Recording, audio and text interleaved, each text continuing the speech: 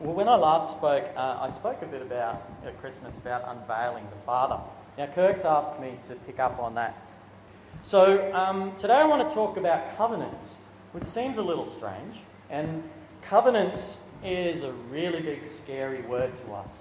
You know, we don't use it a lot in everyday in everyday speak. Now, it was used a lot. You know, Paul talks about in Galatians 3. It was used quite a bit during the Bible. It was an everyday word, he said. And the closest thing we have now is probably marriage, the covenant of marriage. Or something like if you go to rent or buy a house, sometimes they give you a covenant, which is a list of rules, and you have to follow that, otherwise they can kick you out. So when God uses the word covenant, his promise, it's a promise to us, and he backs up his promise. He does everything in his power in order to keep his covenant with those he's made a covenant with, his covenant partner or partners. In Psalm 138, just the next slide, it says, "You have exalted your name and your promise above everything else." So God is placing the value of his words or his promise, an example with Abraham, to whoever his covenant partner is. He will keep his covenant. He puts his word above himself. So that even says that God puts his promise above his character or his nature. So when God makes a covenant promise, these are airtight promises that God is making. His word or his promise he puts even above his character or nature. So in Scripture we basically see that there are 5 covenants. There's some debate about the others, but we're not going to go into Noah, Abraham, Moses, David, and the new covenant under Jesus. We have a covenant promise. Okay, so Jesus at the new covenant gives us a covenant promise. He says, "This is my blood of the new covenant." And then the next day he dies on the cross and establishes the new covenant. But what we have around that is what we call the story, or what we call the canon. Now, we use not the word canon as in a big gun. You guys probably know the word canon as in Scripture, the canon of Scripture. So there's a canon, I guess, we're using that word in the same way around the promise. So Matthew 1 is the start of the canon. So, Jesus is born, the wise men show up, and it goes all the way up to the covenant promise, which is then inaugurated at the cross. So we see that Jesus was born under the law. It says in Galatians 4, "When the set time had fully come, God sent his Son, born of a woman, born under the law." So Jesus was walking his every day under the law until he brought the new covenant promise at the cross, where he says, "This is the blood of the new covenant." Now, in this church, we very much live and we understand the new covenant is a covenant of love. And hopefully we have a really good picture of who the Father is. Jesus is the picture of the Father. He has revealed to us the true nature of the Father in himself to us. Now, when I was a new Christian, back when I was 20 or so, I had a simple picture of Jesus. Jesus died on the cross, he rose again, my sin was forgiven, and that was my basic picture that brought me into the kingdom. Great theology right there. Very simple. Okay? Now, in university, I didn't really know much about the Bible. I knew a few stories, but we had a great group of friends up there, and we connected with them really well. So this group of Christian friends, we sort of understood this context of Jesus, Incidentally, that was also where I met Kirk and Nicole some years ago. They were the youth pastors in Townsville. And we had a great time living together and struggling, our Christian walk out. But it was based on this very simple picture of Jesus as our great theology. Now, soon enough at university, we started mixing with other Christian groups. And I'd soon realised they had a different picture of what Jesus looked like to them. I'd hear that this group over here, they worshipped on Saturday. This group over here, they were like, you can't eat bacon. All right? And this group over here were like, well, we believe in full immersion, we believe in sprinkling, and things like this. You get the picture, okay? So something inside of me was like, well, this isn't exactly the picture of Jesus I was introduced to. Okay? And it was like, well, I didn't really know what to do with that. But what they were effectively saying, was something, you had to do something. You had to jump through a hoop. You had to do something in order to be acceptable to Jesus. And I was like, this doesn't sound right. I don't know much about the Bible, but, it doesn't sound right. I understand he came into the world not to put us in bondage. And the true picture I had was that a father wants relationship with us. Nothing can separate us from the love of God. That was the picture I had. So I took those questions, all those things, and just put them in a little box and just let them aside. So what they were really almost saying is maybe I was hearing this, is that I wasn't a Christian unless I was doing something like this. Does that make sense? Now, JOY. Who remembers the JOY principle? Yep. Go for it. Jesus, others, yourself. Fantastic. Jesus, others, and yourself. Except, I didn't hear it like that. Okay? Now, I know that's what it means. But there was a visiting pastor when I was in Townsville. And he came, and he didn't put it like that. He said, this is where the slide comes by. Jesus. Okay? And the Y is yourself. But he said the O stands for nothing. Just something different, So the idea is don't let anything get in between your relationship and Jesus. So these guys were saying, you can't eat bacon. All right, so you've got Jesus, yourself, and bacon. All right? Is bacon going to get in the way of your relationship with Jesus? Well, you just eat the bacon and move on, sort of thing. Nothing should get in the way. Now, some of you right here, this is great theology, okay? Maybe you're at this point where you just need to pick this up and run with it. Don't let anything get in the way between you and Jesus. And if something wants to get in the way, I just encourage you. Maybe you need to put it in a little box and ask the Holy Spirit about it some other time. Or just run with it. And, maybe hopefully I'll give you a couple of answers about it today. So back to my story.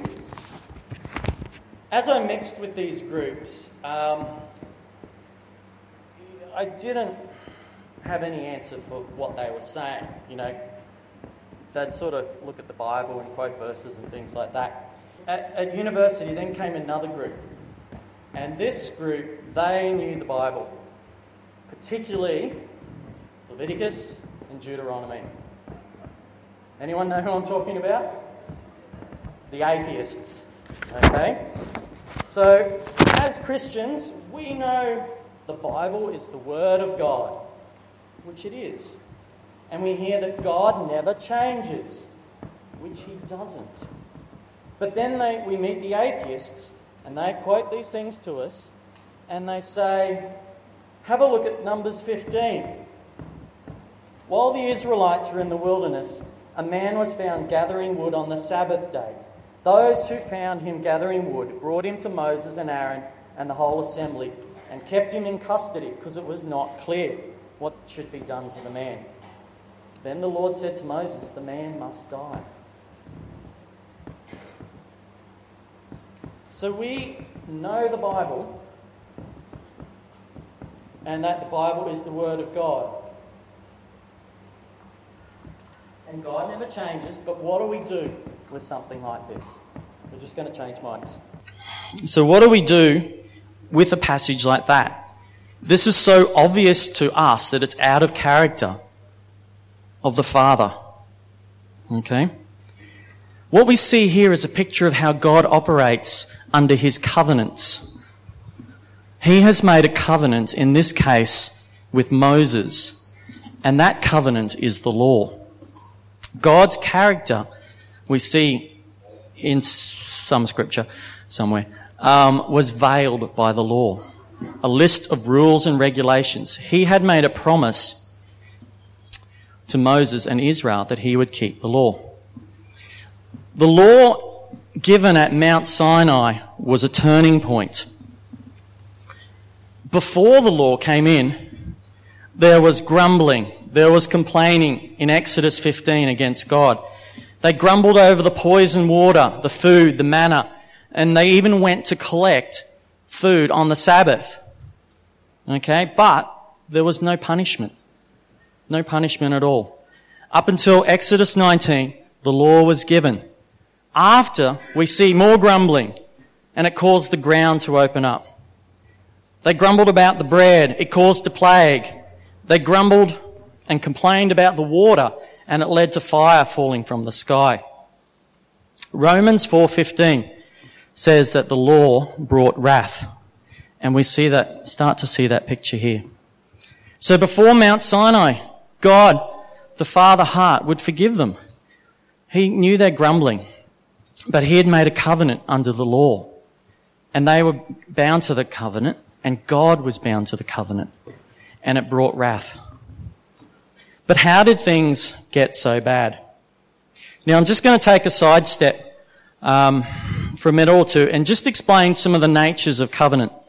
There are three types of covenant. The first one is called the grant covenant. So the grant covenant is where we have a greater king, okay, and we have a lesser king. And the greater king makes a promise to the lesser king, and all that the lesser king has to do is receive it. No conditions, no strings attached. Okay, so greater king, lesser king, promise goes one way, no strings attached.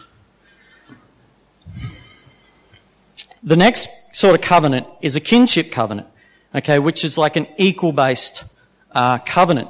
So two equal kings are making an agreement, and they make a written list of rules, okay, that each one has to follow.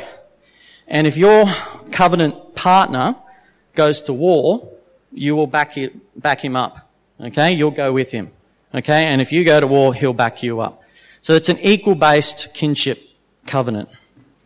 The last one is what we call is a vassal covenant, where you have a greater king and a lesser king again. But it's like the greater king has just brought their army in and they've just wiped out the nation.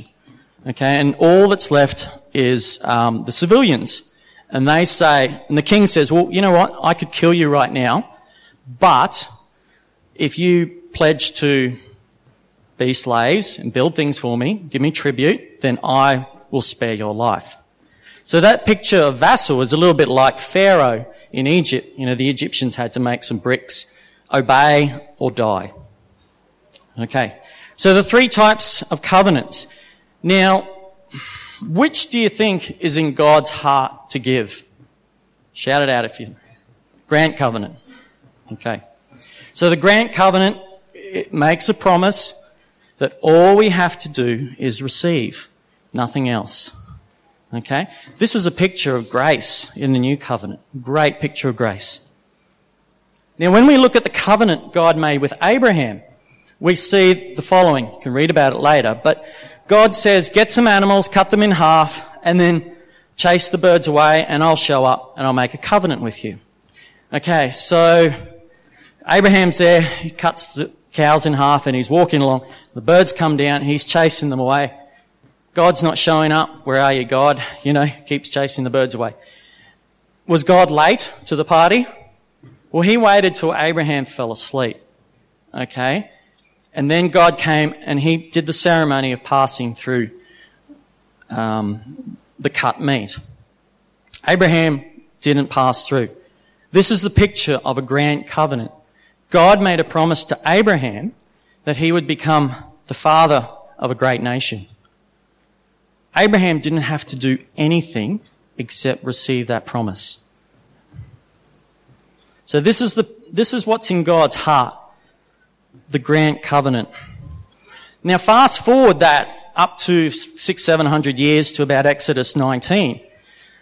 God makes a similar offer of a grand covenant.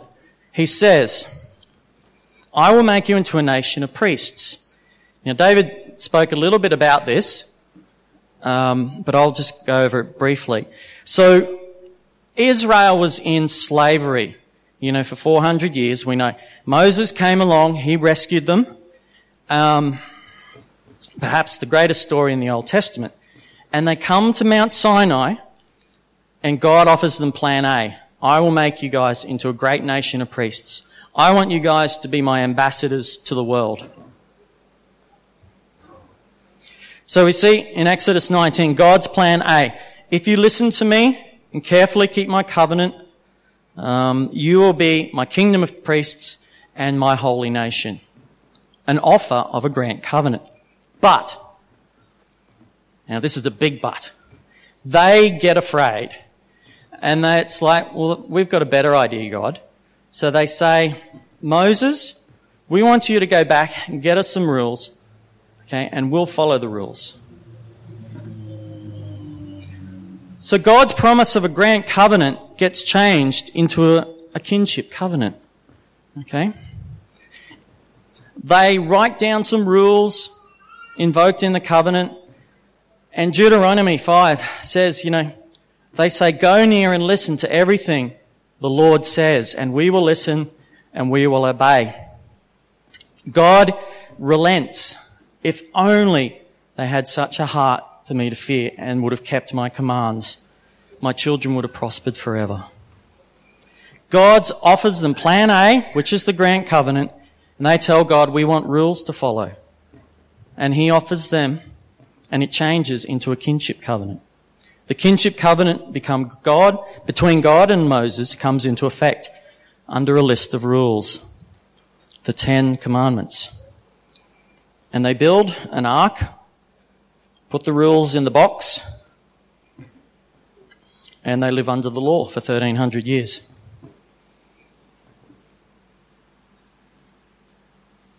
So plan B, just to the kinship covenant. There's an ark, and God is the covenant partner with Moses.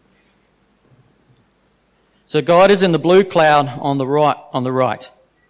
Yes, the right. Okay, he makes this agreement, and remember, he puts his word above his character or his nature. And this is what's happening here. However, also God is in the yellow cloud, where he becomes the one who blesses and the one who curses them based on the law. So when they bring the man who's picking up sticks on the Sabbath, well, God follows his covenant and he says, you got to stone him. Was it God's heart to stone the man? I don't think so. No, definitely not. In fact, definitely not. Okay? We saw before there was another Sabbath violation before the law and there was no punishment given. Grumbling happened before Mount Sinai. There was no punishment. The law came in. God had to uphold his deal. He'd bless them when they did good, but he also punished them when they broke the law. God was operating under the covenant of law and the agreement he made. It's Lamentations. It was a bad deal. God was put into this place of a kinship covenant where he never intended to be. He offered a grand covenant and it turned into a covenant of blessing and cursing. Very different to the one we saw he made with Abraham. And it's this law of rules that veiled the Father. Lamentations 3:33 says, "For the Lord will not reject us forever.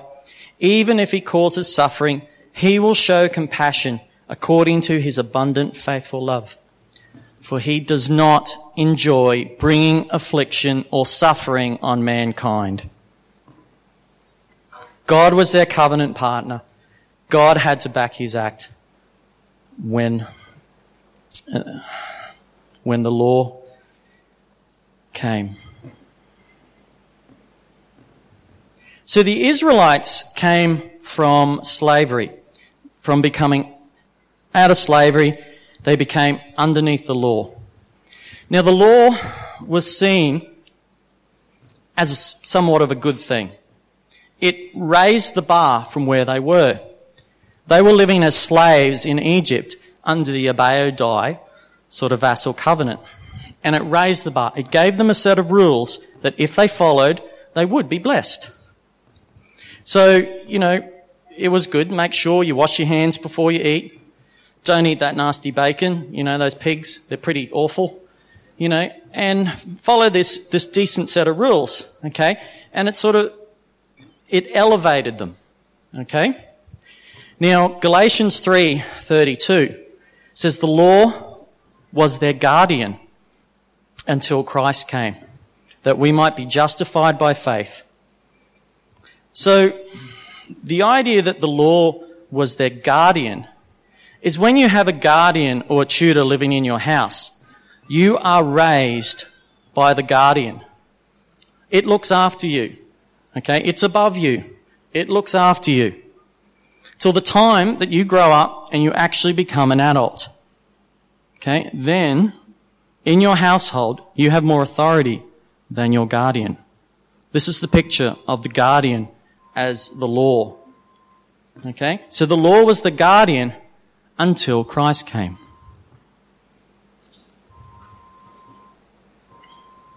Galatians 3:32 says, if the first covenant had been faultless, there would have been no need to bring a second one. We have a superior covenant. Now fast forward to 30 AD, okay, when Jesus was around and he's just about to die. A little bit before that, Jesus is questioned and he says, what is the greatest law? And he quotes Matthew 22 and he says, this is the greatest law in reference to the old covenant. Love the Lord your God with all your heart, all your soul, all your mind. This is the first and greatest commandment. And love your neighbour as yourself. All the law and prophets hang on these two commandments. So basically, Jesus is quoting from the 10 Commandments and says, this is the greatest of the old covenant law. All the other laws hang off of this. Okay?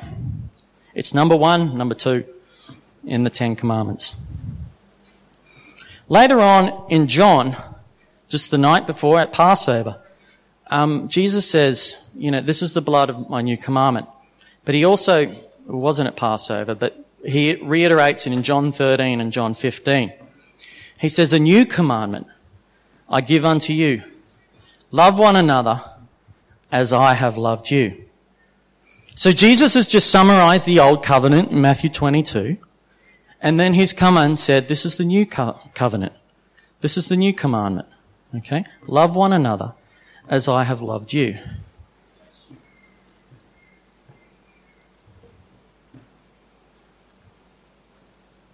Now, at first glimpse, they both look good. And they probably sound about the same. Okay? But if we look closer at the old covenant, we start to see it's conditional. Love your neighbour as you love yourself. Seems okay. But, so you're loving your neighbour with as much love as you have to give. So what does that look like for you? Well, as much love as I have for myself, I can give my neighbour. Starting to see the picture? Well, what if I don't love myself very much? I don't have a lot of love to give. Okay? It's conditional based on the amount of love that I have to give. It's also conditional on my understanding of love. My version of love. Okay? What is my picture of love in loving my neighbour? Maybe I say, hi, and that's as much love as I can give. Or maybe it's like, I'm going to keep out of their way completely because that's my way of loving them. Okay? We've got all these different pictures of what it is to love. It's conditional love based on what you have to give. Now, if we look at the new commandment that we give, he says, love one another as Jesus has loved you. Now, it's not conditional. This picture is not conditional on your own amount of love that you have to give. Okay? It's love one another as Jesus has loved me or you. Jesus is asking us to love everyone the same way that he loves them. So that's what Jesus has done. He's taken the law, the highest law in Matthew 22, and he's elevated it. He's elevated the law, and he's given us one commandment.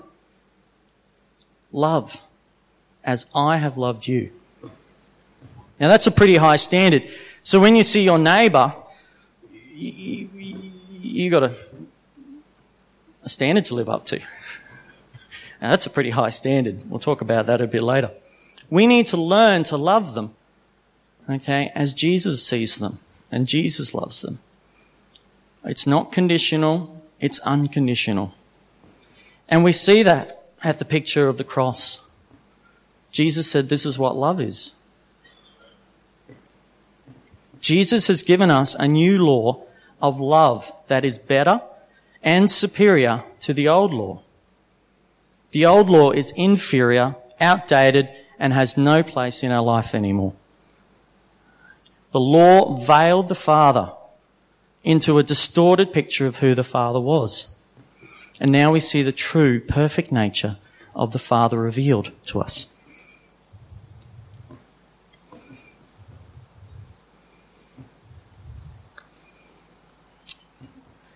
Galatians 3 says, 3:24 says, why then was the law given?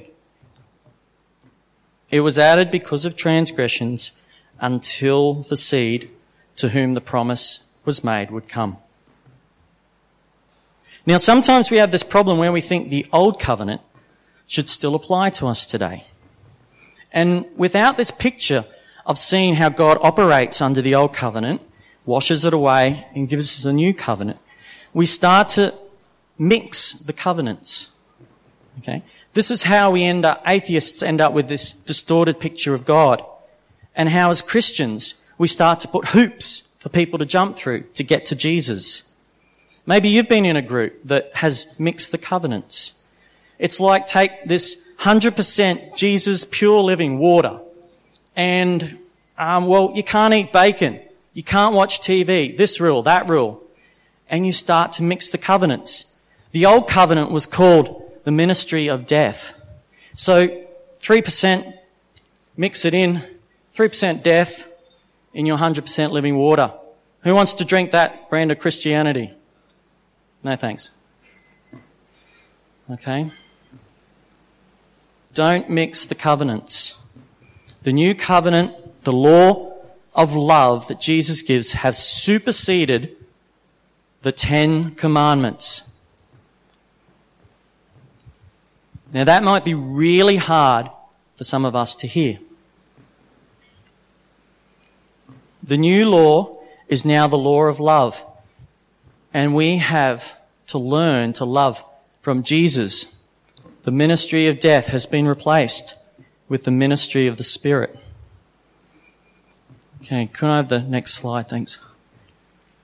We trust more in our strength to keep a list of rules than trusting in the ability of the Holy Spirit in us to live and love as Christ loved. Jesus gave us one law, the law of love, one commandment. But where's the list? I want a list. Well, if you run everything past that law of love, you're not going to need a list. How do I love my neighbour? You've been told, So it's going to lead to, well, I'm not going to lie. I'm not going to murder. I'm not going to steal my neighbour's donkey, all those things. It all comes from this new law of love.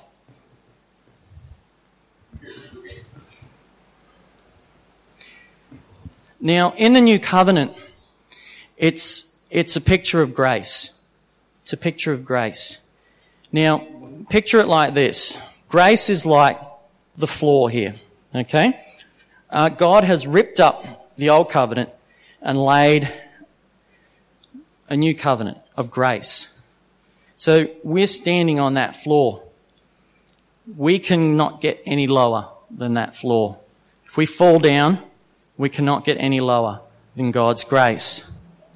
But God's not just calling us to stay in that place of grace. He says, well, love, we've got to build in love.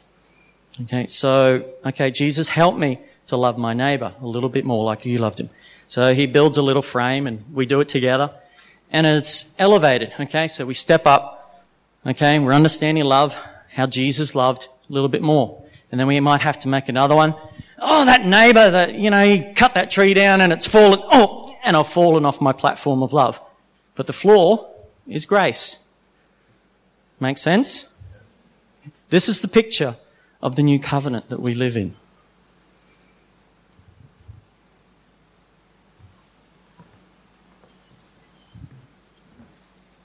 Thirsty business.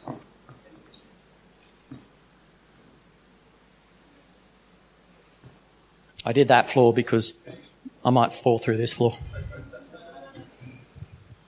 It's that promise. It's that unconditional promise. It's that grand covenant that God has given us. The grace, the picture of grace. We can fail, but as long as we're growing and learning to live in love, we do not need to mix the covenants.